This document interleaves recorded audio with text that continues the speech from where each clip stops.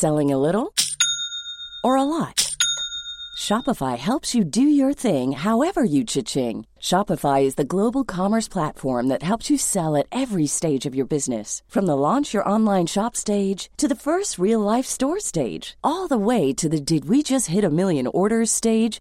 Shopify is there to help you grow. Shopify helps you turn browsers into buyers with the internet's best converting checkout. 36% better on average compared to other leading commerce platforms. Because businesses that grow, grow with Shopify. Get a $1 per month trial period at shopify.com/work. Shopify.com/work. Hey, I'm Ryan Reynolds. Recently, I asked Mint Mobile's legal team if big wireless companies are allowed to raise prices due to inflation. They said yes. And then when I asked if raising prices technically violates those onerous two-year contracts, they said, "What the f*** are you talking about, you insane Hollywood ass?" So to recap, we're cutting the price of Mint Unlimited from $30 a month to just $15 a month. Give it a try at mintmobile.com/switch. $45 up front for 3 months plus taxes and fees. Promo rate for new customers for limited time. Unlimited more than 40 gigabytes per month. Slows full terms at mintmobile.com. Hello and welcome to the Guardian Books podcast. I'm Sian Kane. This week on 4th of October comes the biggest day of publishing for the whole year, Super Thursday. It's like the nice version of retail events Black Friday or Cyber Monday. It's all about books, books, books. 544 of them, to be precise, released on the 4th of October in the hopes that one of them will emerge victorious, standing on its fallen bookie brothers and sisters to become the big bestseller this Christmas. So, we've chosen 2 books that are out this season. Both, in very, very different ways, bring us a better understanding of our world. Both writers believe that good is essentially everywhere, and have happily come to that conclusion by reaching out across the world to countries, peoples and religions little known to understand them better. Simon Reeve found his way back from the brink of suicide, and a trip to Scotland ended up taking him on a journey of his entire lifetime. But first, Neil MacGregor. Though prominent in his own right as the director of the National Gallery in London and then the British Museum, MacGregor really became a household name with a history of the world in 100 objects, a rollicking roller coaster through the millennia via 100 objects from the British Museum. This time he's looking at societies through the prism of religion. MacGregor's beautiful new tome looks at how beliefs have the power to define and divide. When he joined Richard Lee in the studio, Richard began by asking, why write about religion now? The reason for writing the book now is because, in a way that I don't think anybody would have imagined 50 years ago, religion is now politically centre stage. We can't understand the world now unless we think about why religion matters to people so much. That's the reason for writing the book. That's what the book's trying to address. Why does religion matter so much that it's now a real political force in a way we didn't expect 50 years ago? Just grabbing that moment. Yeah. You use much the same method here as you did for your history of the world in 100 objects. Why use places and objects to explore religion? I think one of the problems for most of us from Western Europe thinking about religion is that we always start by thinking about texts. We're familiar, obviously, mostly with Christianity or Judaism or Islam, but for most of us, religion is about texts, revealed truths in words that then get fought over and constrain activity. The religions of the book. The religions of the book. The great thing about using objects is it takes you out of that world completely. It lets you think globally. And the point of this book was to be able to think about religion and society as a global phenomenon. And most societies, of course, most have never had texts. Many religions, great religions like Hinduism, don't have one central text. And things equalize. They also let you speak about indigenous religions, which are concerned with a particular landscape.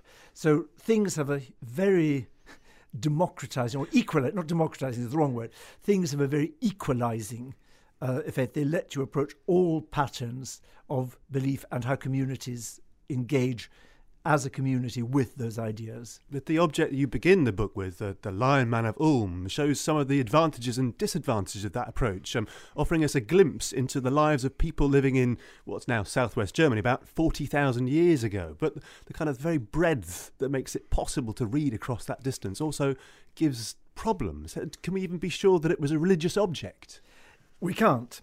And of course, brings us back to the question of what we mean by religion. I think why it seems the right place to start is this is a small statue made out of mammoth ivory, mammoth tusks, of a man with the head of a lion. And it was made about 40,000 years ago, Ice Age, people living on the edge of survival. And somebody has spent an enormous amount of time making this. It's a glorious thing. It's a wonderful, this is a great sculpture. It's a great work of art. It's a great thing. And the question is, why would you spend that amount of time on this? Creating, but also, this is probably the first object we have, three-dimensional object, that represents something that doesn't exist. So an idea or a story has been made into a thing. And that thing is about the biggest animal that you would confront, the mammoth, and the fiercest, the lion. And it ties it to the human body. So I don't think it's too far-fetched to say that this thing is about a story about survival, where mankind, humanity, is actually the smallest of the, or relatively small among the animals, doesn't control them, doesn't command them, but has to find a place for itself in a world where the climate is very hostile, but where the animals are dangerous, and a narrative about how the group that's in the cave is going to work. And could in some way get mastery over these extraordinary animals. Exactly that, or understand their place in the world that contains them. What is very interesting about that object is that not only is it a great sculpture, but it appears to have been handled many, many times over a long period. It looks as though it was held by many different people. And it was found in a cave which appears not to have been a cave used for habitation and living. They're just too cold? No, it doesn't have the remains of fires which you find in other caves. It appears to have been a cave set aside for other purposes. So there's a suggestion there, and what's wonderful about deep history is that you can only have suggestions, but there's a suggestion there in the evidence that there's a space set aside for some kind of activity which contains objects which are not for daily use. The statue of a lion man has no use. There are other objects like necklaces of foxes' teeth, reindeer antlers, objects not to do with daily life, but where people gather to do something, and that would mean a fire. And we have to imagine them, I think, round a fire with a story, sharing the object, and that object is about their place in the world. The question why you would spend so much time on it takes you right to the heart of this, because from that I think we can argue that a society needs a narrative about itself in order to survive. Everything in that period is about survival, obviously.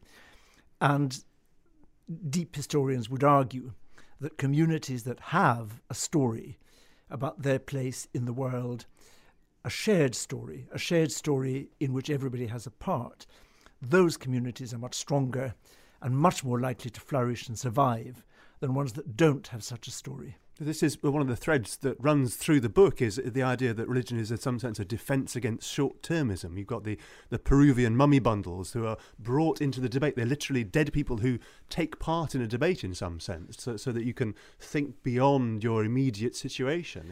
There's something of an irony in that, where religion these days is working against issues such as climate change or social housing or things like that, which are very much long-term issues. That's one of the reasons I found the chance to look at other religions from far beyond Europe very, very helpful. Because what the Peruvian mummy bundle tradition shows is that in Peru, you kept the important dead, the leaders that were dead, and you brought them into the debate. As mummies, they sat round the table, as it were, discussing what the community should do. A notion that the community exists across time beyond an individual life, and it embraces not only the dead but the future.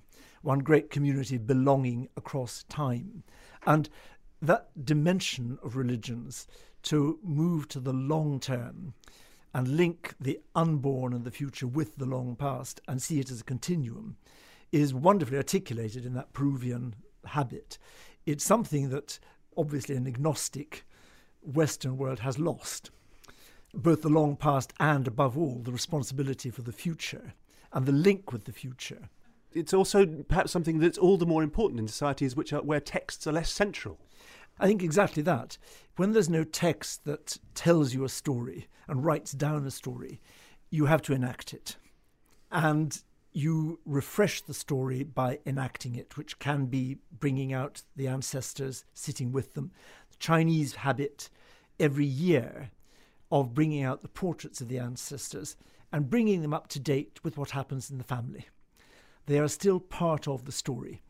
And one of my favourite objects in the book is a portrait of a Chinese ancestor, which appears to have been changed to show that his descendant had been promoted in the civil service. So the ancestor gets promoted as well. There's a real sense of a community across time. I guess we sort of think of the past as something that we relegate to libraries or museums in some sense. Is that partly why we've lost this sense of long-termism? I think it's very much part of that sense. We've lost the notion that the dead are still in some way with us. And that's not... And the important part of that is that means we've lost the notion of how we think forward. And the one of the things I find very fascinating is the way festivals do this, because the festival celebrating at the same moment every year with the community is, of course, one of the great ways of showing that although time passes, the community remains. And the festivals that we take part in, we know our ancestors did, and we know our descendants will. It places the community ritually in a much bigger space of time. An assertion of past and future at the same time. Exactly. One of the another threads that runs through the books is this connection between religion and politics, how it's grounded in matters of social organisation, like the shrine of Ningirsu from 2,000 years before Christ, which was both temple and a kind of court of some sort, and also or like the word basilica, which comes from the Greek word for a royal court of justice. And you even have contemporary politicians, as you say, getting involved with a festival like the Durga Festival, or American presidential candidates professing their belief. Politicians in the UK are much more reticent. I mean, Alistair Campbell famously saying, "We don't do God." Do you think that there's some sort of truth there, that the UK is embarked on a different kind of experiment? I think the whole of Western Europe effectively has. And it's a post-Enlightenment view that the political realm is separate from the religious. One of the things I want to try to argue in the book is that actually religion and politics are both ways of answering the same question. Who are we? Who is the community? And what do we want to become? And because Durkheim would have argued, the great French sociologist would have argued that what people venerate in a religion is an ideal form of the society itself, what they would like the society to be. Now, that was overtaken, of course, in Western Europe by national politics, sometimes nationalism, sometimes socialism, but an idea of where the community was going. Both those have lost their power, in Europe at least, since the war, in the last 50 years. And I think we shouldn't be surprised that when the political narrative fails, as you can see especially in the Middle East, then the religious narrative becomes even stronger.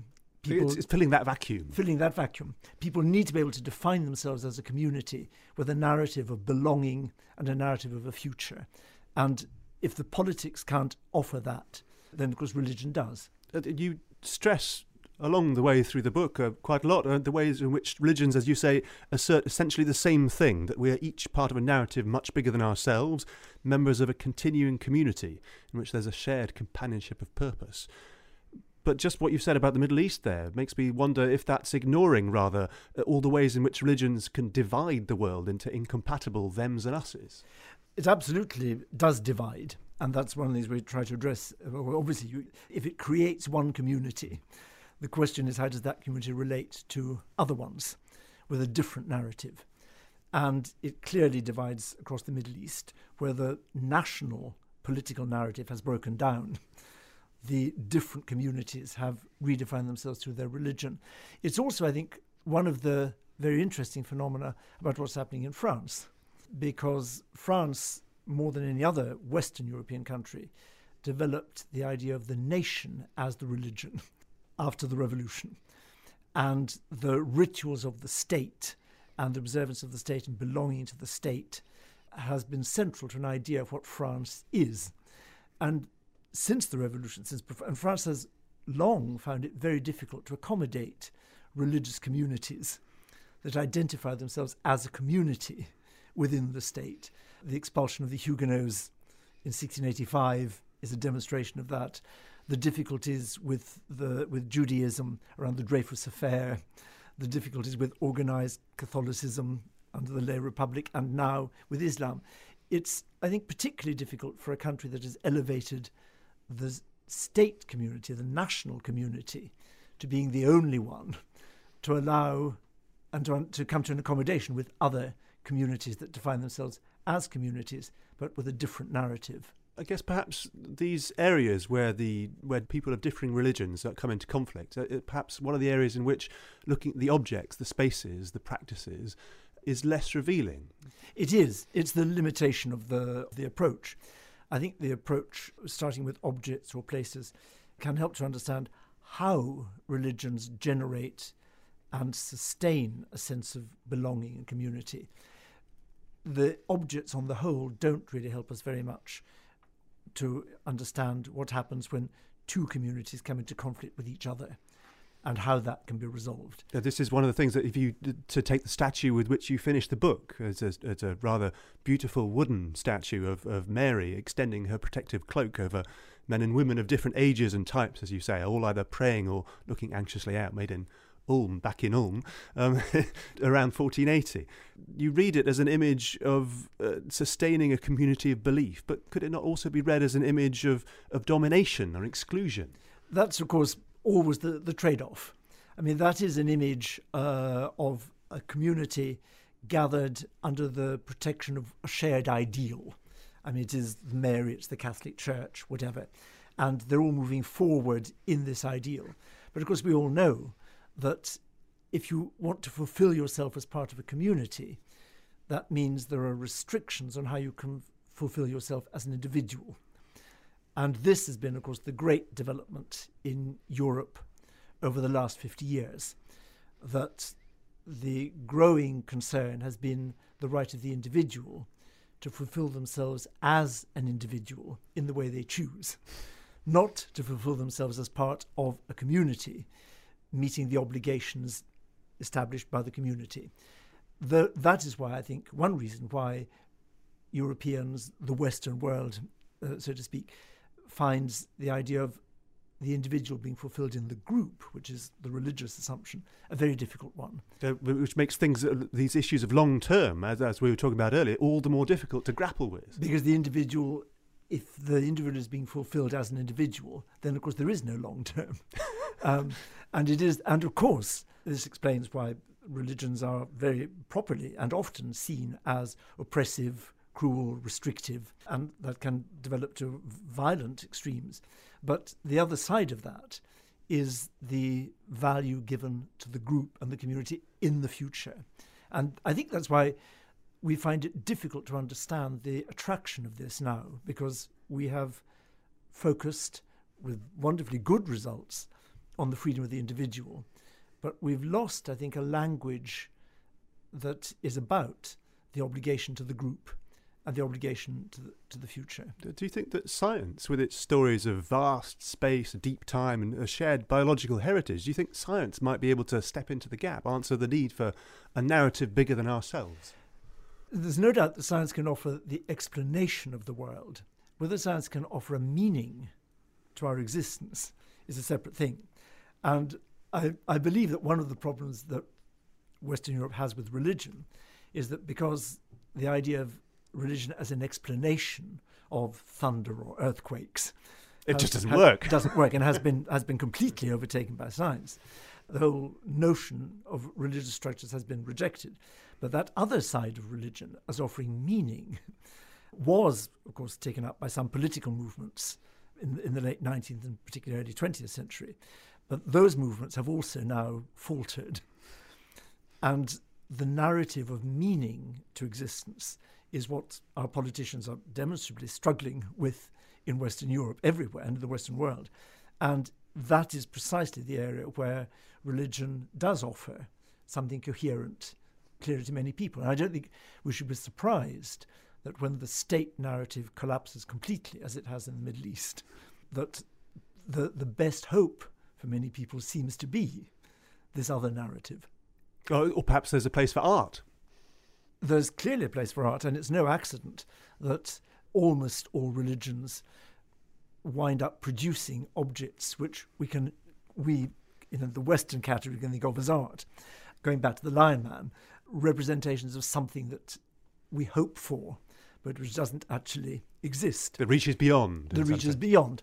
What that doesn't do, of course, art as such doesn't demand from the spectator any sacrifice, any cost to contribute to the future. And that is an essential part of the belonging of a religious community, that there's a cost to the individual for the long-term benefit of the group. This lavish publication is destined to be a massive bestseller. Your History of the World in 100 Objects has sold more than 250,000. Does that give a writer like yourself an extra responsibility when you tackle a controversial subject like religion? I think writing about religion is particularly complex, because what this book is absolutely not about is a plea for religion.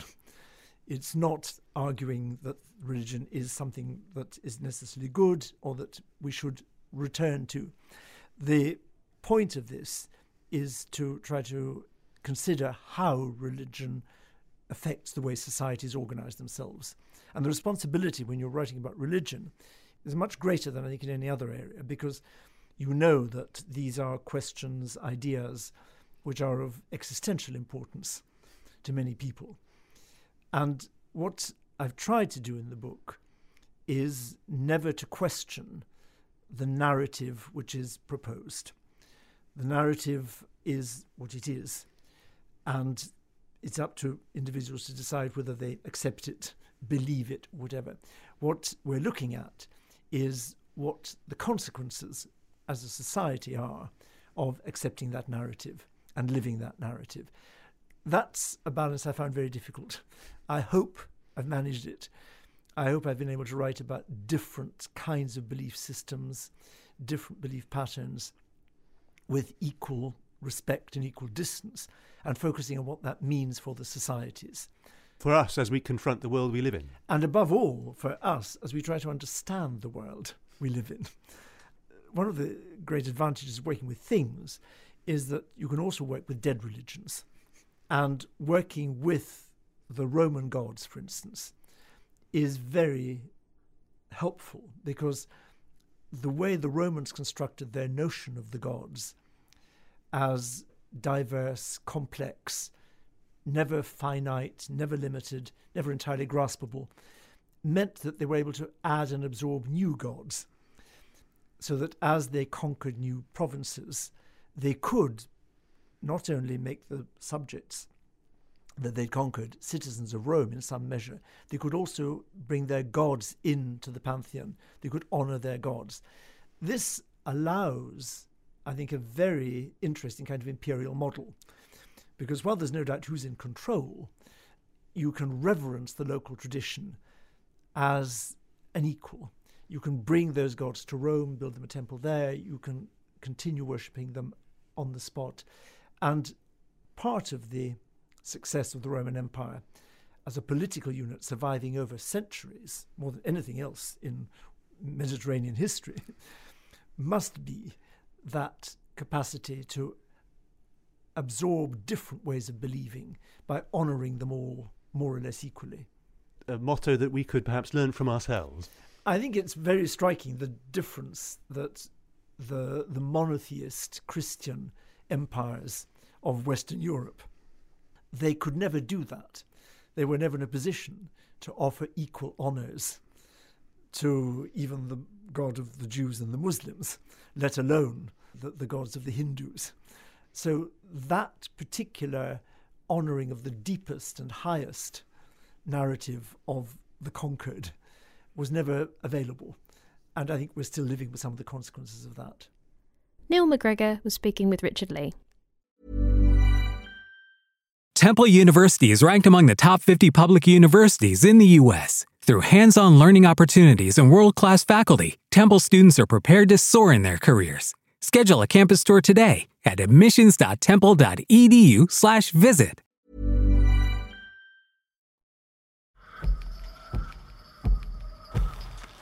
Last year, The Guardian tracked all the deaths of young people due to knife crime and explored the themes that emerged in an award-winning series called Beyond the Blade. Why are they carrying a knife in an area where they know people, but they feel like they have to acquit themselves from other people? We saw many people suffering, but we also saw many fighting back. We've got to start looking at how we talk and how we generalise and how we categorise just ordinary people that are poorer than other people or people who don't have as much as other people. For this new series, journalists from The Guardian travelled to Bristol, Birmingham and Croydon in South London to listen to some of those people. Society tends to look down at young people once they've made a wrong choice, and what we're saying by that is that we're writing them off.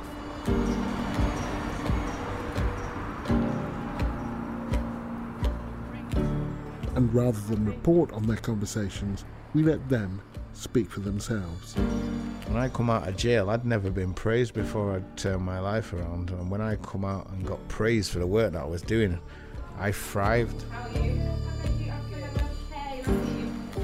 That gap needs to be built up a bit sooner, you know, as opposed to, just waiting to hear from me, because I'm waiting to hear from the next generation as well. So we're all waiting and there's no action happening. If families are fractured, that has an impact on a young person. If a father and a mother get divorced, that has an impact on our young people. And I think the only way they know how to make people sit up and say, listen, there's a real problem going on here, is by violence. To listen to all 3 episodes, head over to theguardian.com/podcasts or subscribe by searching Beyond the Blade on your favourite podcast app.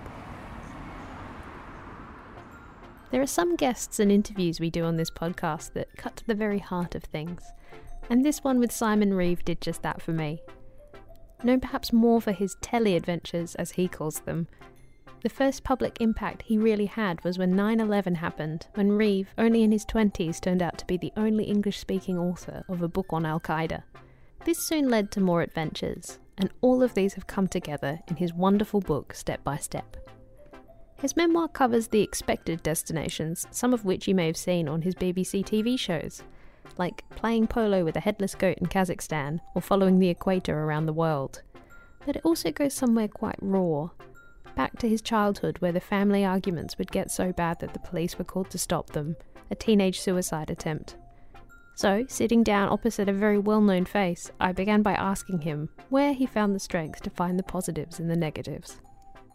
I think we should all learn from everything in life, really, shouldn't we? And my life has certainly not been as tragic or as traumatic as many other people's lives, but the challenges I've faced, I would like to think I have learnt from them, whether consciously or subconsciously, because I think I've never really looked back, actually, and it was a bit of a shock to me at how upsetting and emotional thinking about this book made me, and how writing about it made me feel. It's definitely quite a lot of it's from the heart, and I feel like I've opened myself up a bit. Whether that's helpful for people or boring, I leave them to decide. But I think definitely I've tried to learn from the experiences I've had. And perhaps that's partly I felt always in life like a bit of a blank slate. And I don't come from a background of education, for example. I didn't have a specialism drummed into me when I was at school or university, because I didn't really listen at school, and I didn't go to university. So life has been more of the learning for me, and I've tried to milk it as much as I can, whether that is difficult times, as a kid, or whether as an adult on these mad and wonderful journeys. And you referred to education just then, and it is interesting that I think a lot of us maybe sort of see these people on TV and they go, probably went to Oxbridge and did this, and this, and then they end up here, and just how absolutely that's not your story at all. I mean, you applied for, was it you went to go do an exam? Was it at Oxford? I did, yeah, in my early 20s. I mean, this feels I was a little bit down the line almost then into becoming some sort of adult, but I still was quite chippy about lack of a university, not just the qualification, but the life, the confidence, I think, that comes from it as well, the social bearing as well.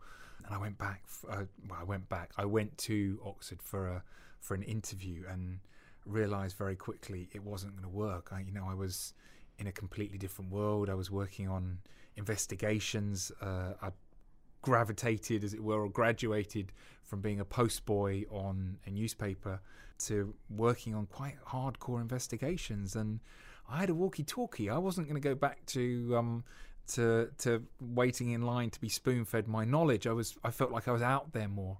So yeah, I regret in some ways not going to university.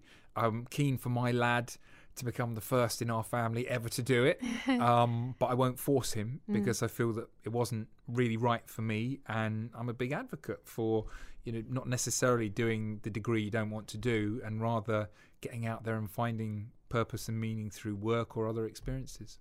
Because when we start, I'd say probably when we get the most information about you in your teens, and it's a really sad picture that you beat yourself up quite a lot, and there's some quite tragic sort of accidents involving lampposts and snapped glasses.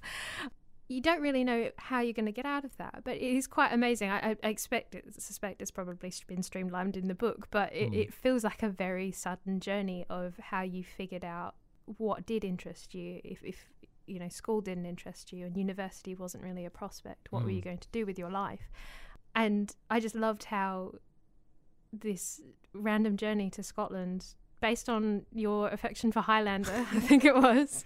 The movie was a classic. But it's very particularly good. If you're an impressionable young Simon, then I was rather taken with it. But yeah, I went on a journey, and that changed my turbulent, troubled life, yes. And I love that you went on this big walk, and then you kept being told, this is probably a little bit dangerous, perhaps you should turn back at this point, and you haven't got the right clothes on. You're like, no, like, I'm going to still do this, which I sort of loved having watched your shows. The stupidity.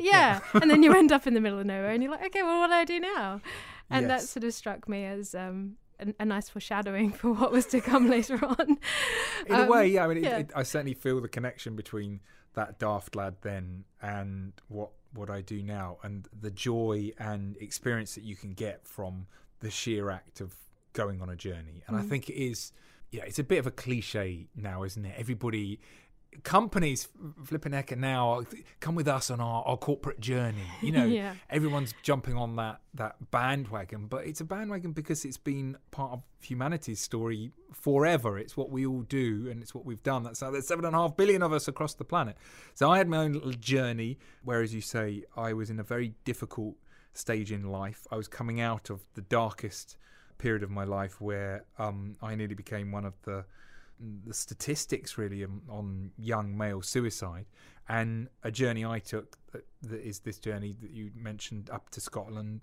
Went on this slightly silly walk because it was late afternoon, and I climbed up this mountain and hillside and shouldn't have really done it, and nearly became one of those Muppets you hear about, mountain rescue having to take off that have left the big city completely unprepared. And fortunately, I wasn't. I survived it. Didn't have to be rescued. Made it out. And I know everything. Life is a cliche in so many ways, but this single moment really did transform me. And yes, every book is, of course, things are streamlined, but it was that fast. And I think it's quite. And I'm gonna make that point again in a way, because I think it's quite key that you can go in life from being in the depths of darkness to just having a few moments of light, or to having purpose and meaning brought into your existence, and it can transform you. And that we are so adaptable. We can survive and endure. Not everybody, but some of us can adapt and endure if given the chance.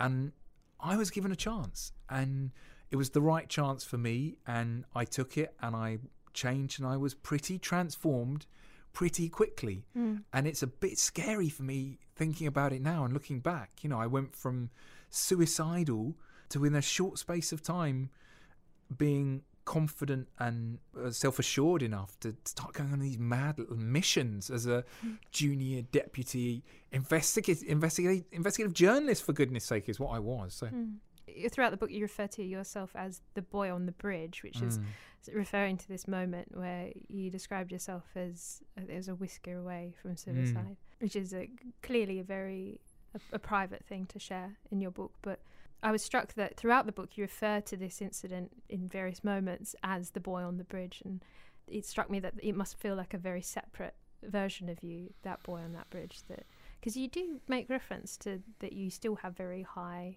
highs and very low lows, and anxiety and panic attacks, which you refer to throughout, are not necessarily things that just leave people even if they're successful on telly, that sort of thing. Does it feel separate to you, or is it a part of you that's always there?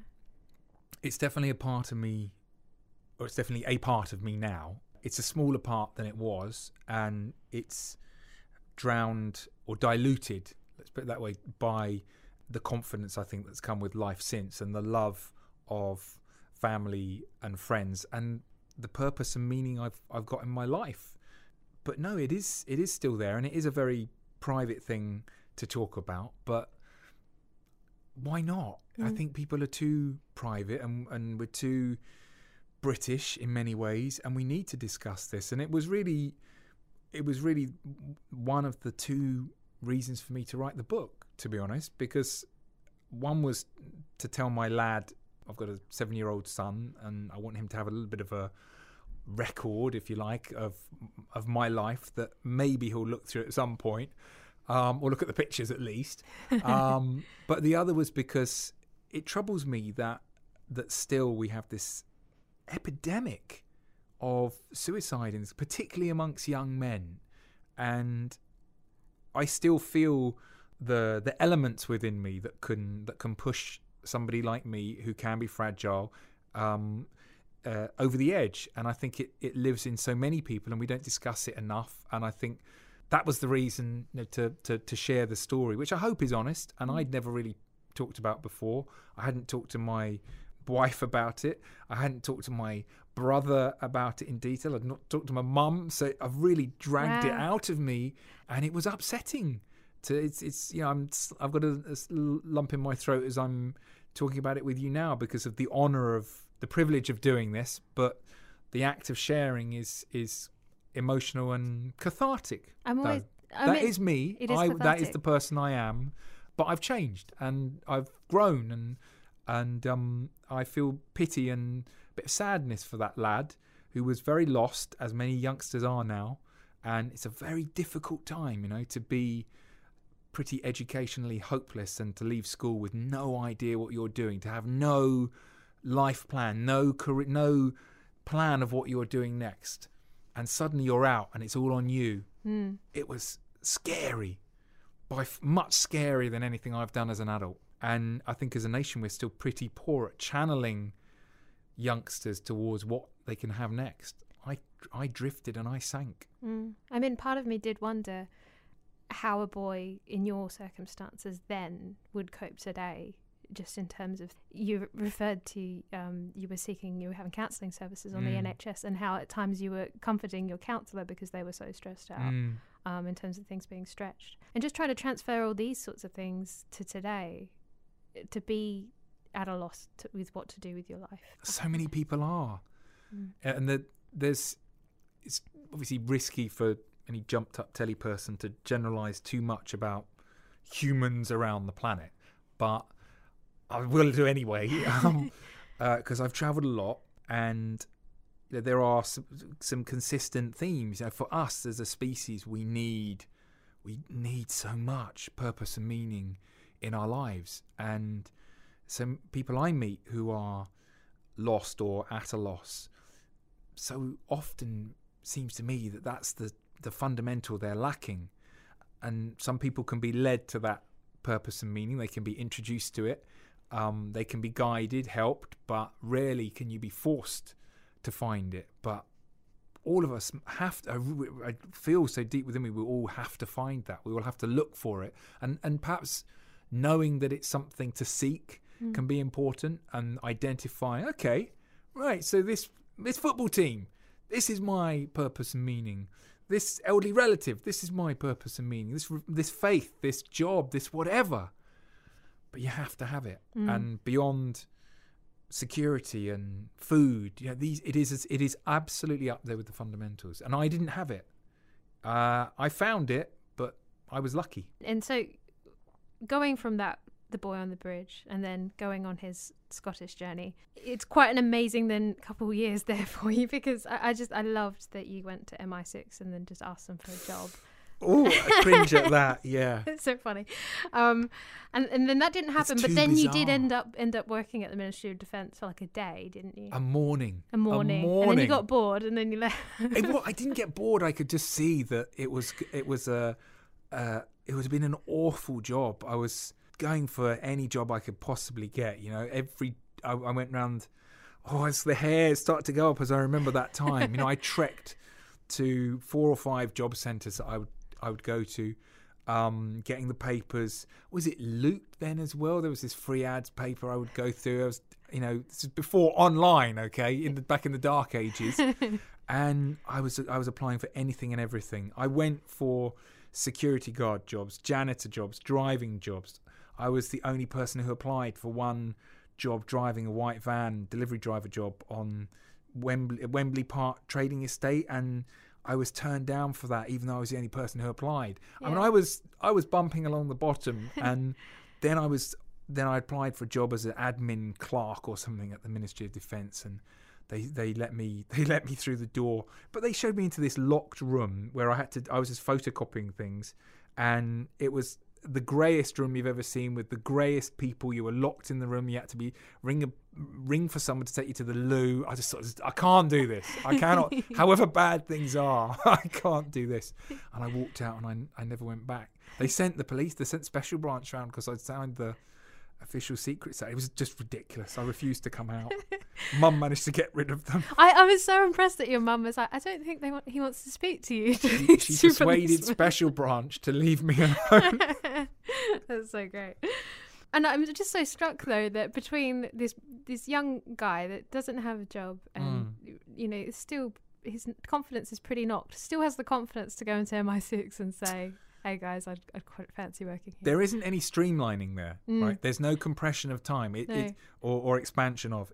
I decided not to kill myself and chose life, as it were, train spotting line.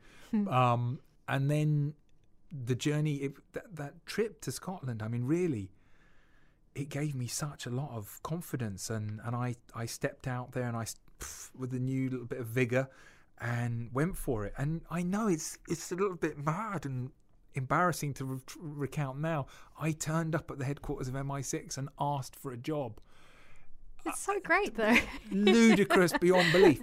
But I think the thing about that I come back to that point where somebody who is in the depths, there is still salvation that's possible, and sometimes it can be really simple, and rarely can you force somebody out of that situation.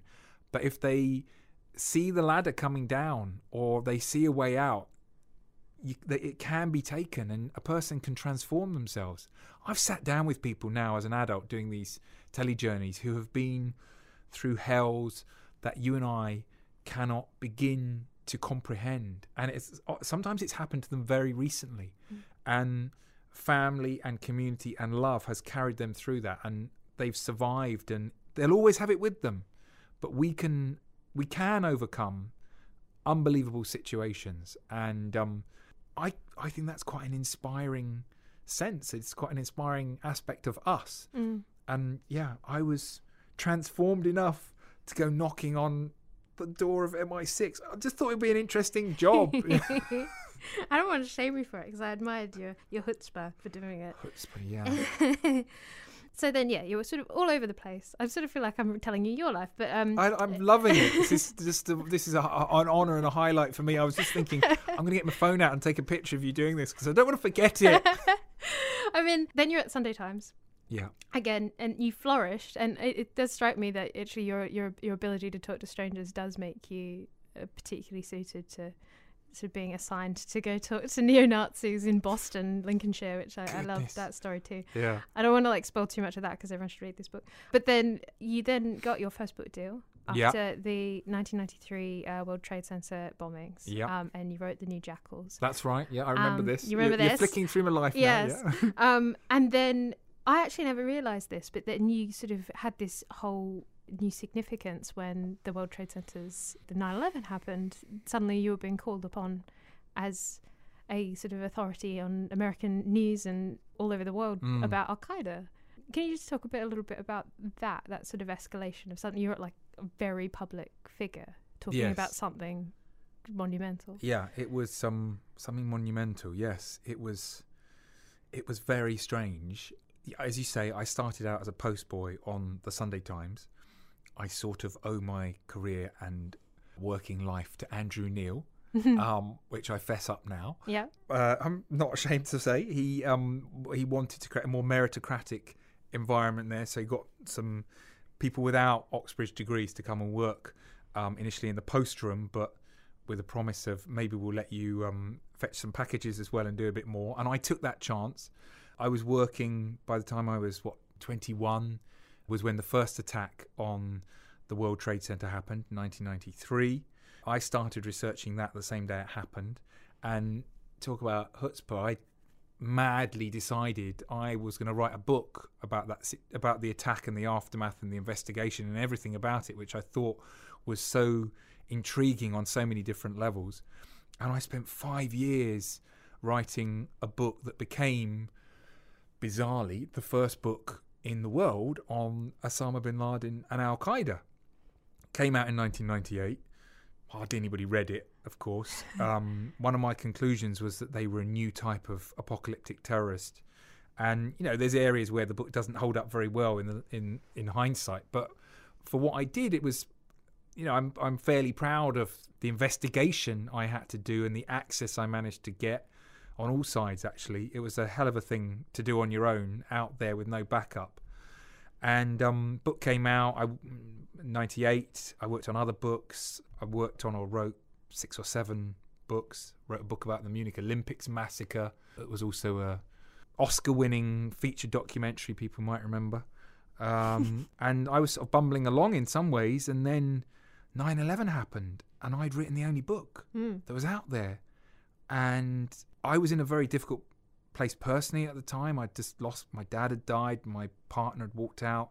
I watched the attack on the towers, and I knew immediately there were people in those towers who I knew. And I didn't have relatives there. My loss wasn't anything like as significant as many people are involved in that situation. But I had spent a lot of time in those towers, and I knew people there, and I knew what had happened and why immediately. And my life spun and changed in that moment, as so many other people's did. And the media turned up literally at my door. People were desperate for anyone to talk about this. And I was a 20-something Brit who'd written the only book. It was the biggest news event in the world ever. I mean, nothing matches the obscenity and drama of that situation, televised live from the heart of the world city as it was. It's Pearl Harbor, but streamed. And so my life changed, and I was on the telly, mainly in America, talking about it. And I looked back recently, actually, because I had to find some clips for something. I've never looked back at these things, and I was quite surprised. I thought that I'd become rabbit in headlights immediately, but I found some stuff I'd done the day it happened, where I'm on the telly saying, look, the only solution to this is to look into the root causes. And I felt a bit proud of, if I'm allowed it, a bit proud of myself for saying that then, and not just going, we should nuke them, but, well, we didn't, did we? We didn't address the root causes. So It's no help I was. But my life changed. I went on the telly. Let's be honest, it's quite a shallow medium. I was young. I was an author. I had my own hair and teeth. It matters. BBC started talking to me about making TV programmes, and I was a bit reluctant at first because I thought I was an author. And therefore Really? I must be taken seriously. But I went for it, and thank God I did. Yeah. It's changed my life, and it's gifted me the most extraordinary experiences. I wanted to sort of emphasise these early parts because I think it's just so interesting to look at where you came from to where you are, because I think a lot of people sort of know you from recent TV programs, telly, you know, like people sort of understand what you're doing now, but how you get there is just incredible. You said at the beginning, there's, you know, I haven't followed the normal path to be on telly. I mean, there isn't really a normal path. Very rarely can people say, I'm going to be on the telly and forge a path towards it. Generally, if you look at the backgrounds of most telly presenter types, they followed their passion and a telly company has spotted them in some way and plucked them out. Yeah. So, yeah, it's frightening, I think, that we live in a world where kids are told now you can have everything just, you know, overnight. These are the steps. No, just for goodness, don't just follow your heart and remember how the commitment that's involved in that, you know, it doesn't happen overnight. I did not go to telepresenter school, as is very apparent. But thank goodness, I think. It'd be an interesting school with you and Stafford and Ross Kemp hanging out. The egos that would be there. Can you imagine the drama school or something like that? Yeah, for telepresenters. So I think in terms of like what people may know you from, I mean, a lot of the book sort of goes into a lot of the behind the scenes of what was happening while you were filming these programs, and particularly how the book starts in 2006 in Gabon, where you think you might have Ebola. I don't want to spoil. Is it a spoiler? I don't really know. It's your show. You can do what you want. I don't want to spoil your book. Everyone read it and find out what disease he had. But there's a lot of fantastic stuff there. So I thought that instead of sort of going into a lot of that as well, I'd sort of be interested in hearing your thoughts on some sort of quick fire questions. Okay.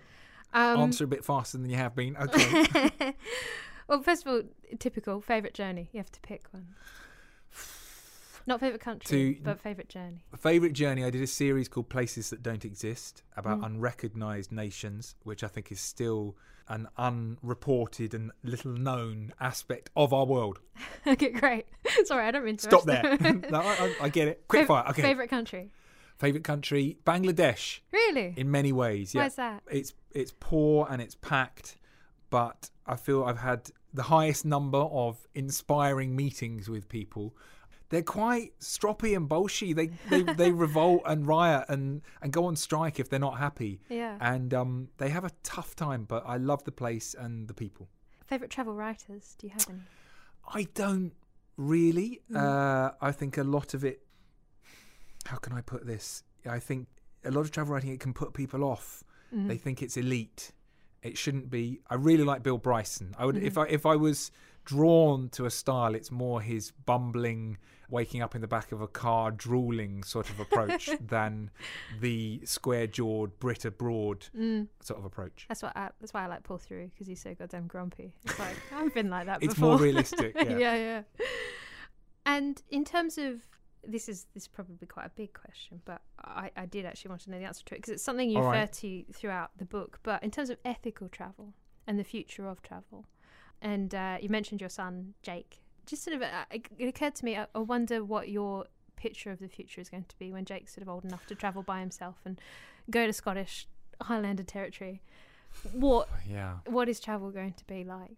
Because you raise so many questions throughout the book. I mean, there's a particular conversation you have early on in the Gabon section with someone in a particular village who outlines the complications of the fact that they can no longer hunt in the area because of the national park system, which is obviously to outsiders seems like a very nice protection and ensures that we can have lots of animals and lots of nice land, but these people then have lost a huge source of income, and you're watching some participants from the village dance, which can probably be quite an uncomfortable spectacle. Well, it can look like a spectacle, yeah. Yes, and I think often people are well-meaning, thoughtful, progressive folk can be a little bit disturbed or unhappy about seeing villagers doing a dance for the tourists.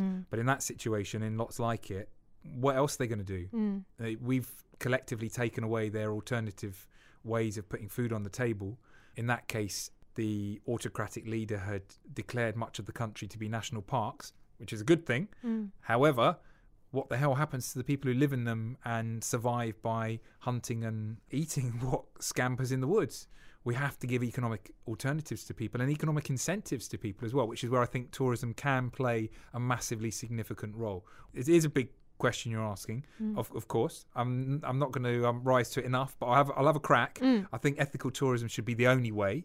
I'm personally against all the free choices offered by our consumer society and capitalism as it is, and I'm very happy for us to have more restrictions imposed. I think we need it. The world's going to pot in lots of ways, and I think the world that my son and future generations will inherit is going to be a sad shadow of what we see now, but what we see now is a shadow of what previous generations had. It's getting worse. We're transforming the world and we're destroying it environmentally, ecologically. It's a catastrophe. We are a catastrophe. We're brilliant and beautiful at the same time, but nobody is taking away the punch bowl at our party. And so we're eating the planet, for goodness sake, and all that it offers. But when it comes to the complications in that situation, we are also losing iconic wildlife, not just through our changing climate, which is happening, but through hunting and poaching.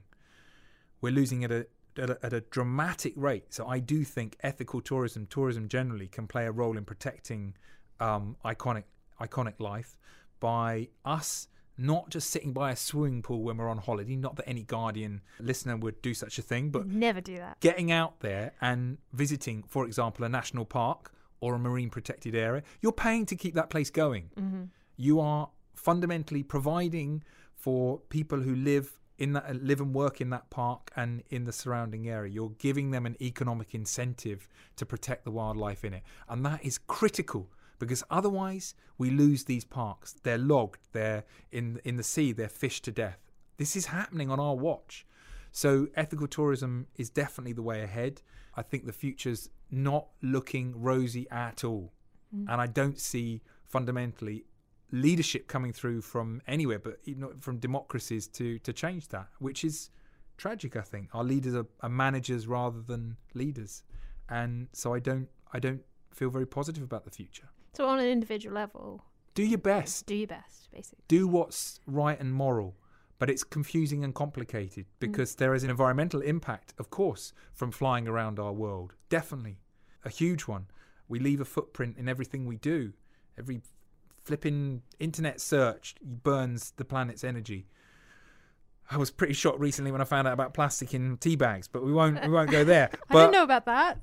Yeah, it's a look on the Guardian website, for goodness sake. It was Sorry. And anyone who wants to sign up for a class action lawsuit, I'm very keen. Anyway, there's an impact for everything, and I don't wish to be flippant about it. I really believe that. But we also, if we're going to go away, which I don't really think we're going to stop people doing, because it's a brilliant thing to do, frankly. Travel with your eyes open, take an interest, don't get stuck in a resort, put your money back into the communities, don't go to places or stay in a hotel owned by the dictator's son, for goodness sake. Think about going to tricky places like Burma. Make a moral judgment about it and decide what you're going to do to offset the situation.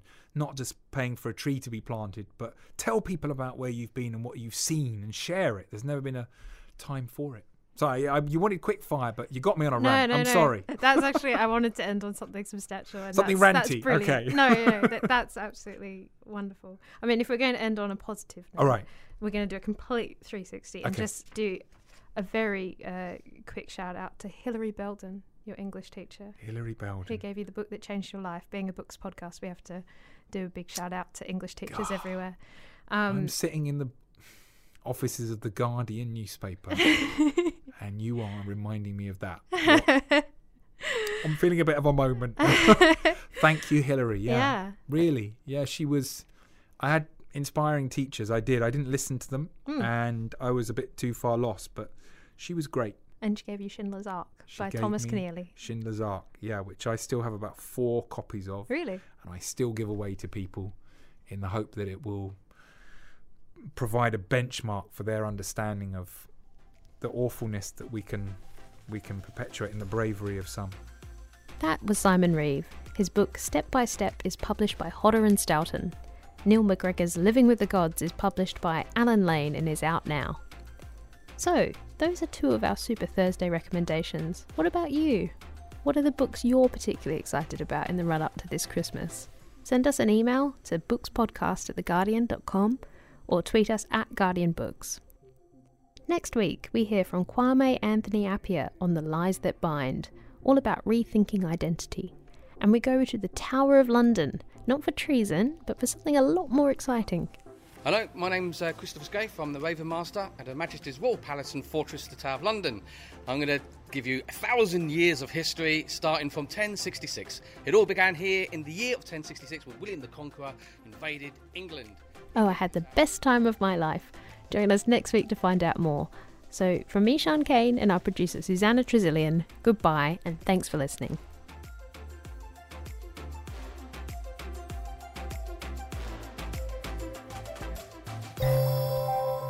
For more great podcasts from The Guardian, just go to theguardian.com/podcasts.